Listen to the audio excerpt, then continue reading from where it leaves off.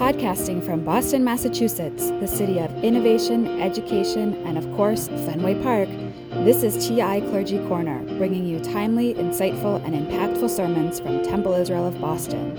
In this episode, we'll hear Rabbi Elaine Zecher's Shabbat Awakenings, a reflection as we make our way towards Shabbat entitled A Modern Midrash, a letter from the past to the generations who would come after them. We tried. We really did. We had been in Egypt as slaves, tormented by taskmasters. We could only taste oppression. We longed for a different life, one with hope, one with the promise from ancient tales.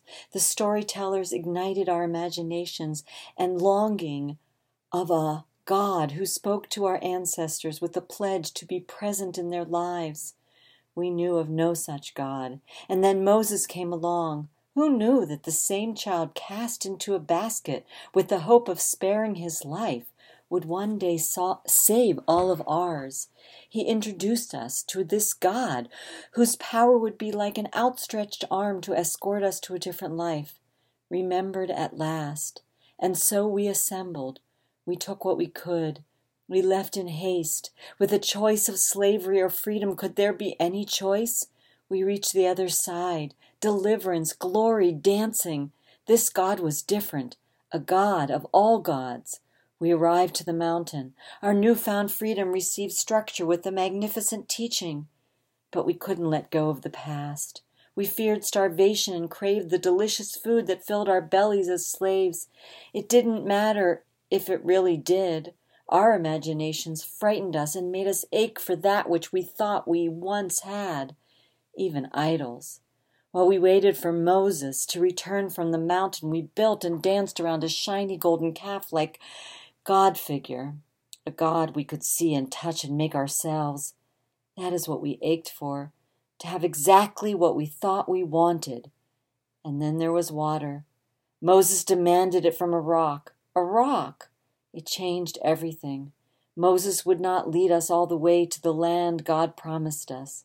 Each time we yearned for something we wanted, but did not necessarily need, it did not work out in our favor.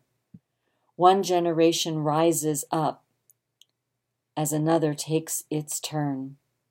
How do we do what is right? How do we contain our ravenous yearning for that which we do not possess?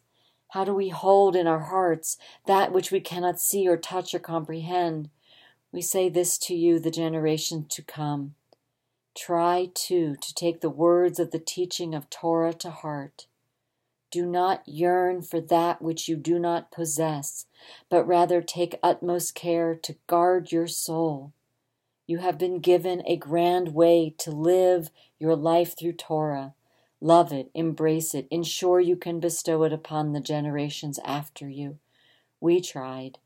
You should too.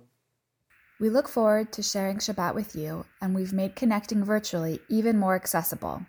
We can pray together on the Temple Israel website, through Zoom, or on TI's Facebook page. Find all of the links at www.tisrael.org/togetherwithti. The village gathers tonight at 5 p.m. for a Shabbat story and blessings. Kabbalat Shabbat is at 6 p.m. Those in their 20s and 30s are invited to join the Riverway Project at 7:30 for an abbreviated Shabbat service as we bring in Shabbat together. Tomorrow morning, join us at 9 a.m. for a short Shabbat morning service and lively discussion. Tomorrow evening at 8 p.m., we gather for Havdalah with the clergy, followed by a toast with your favorite cocktail or mocktail.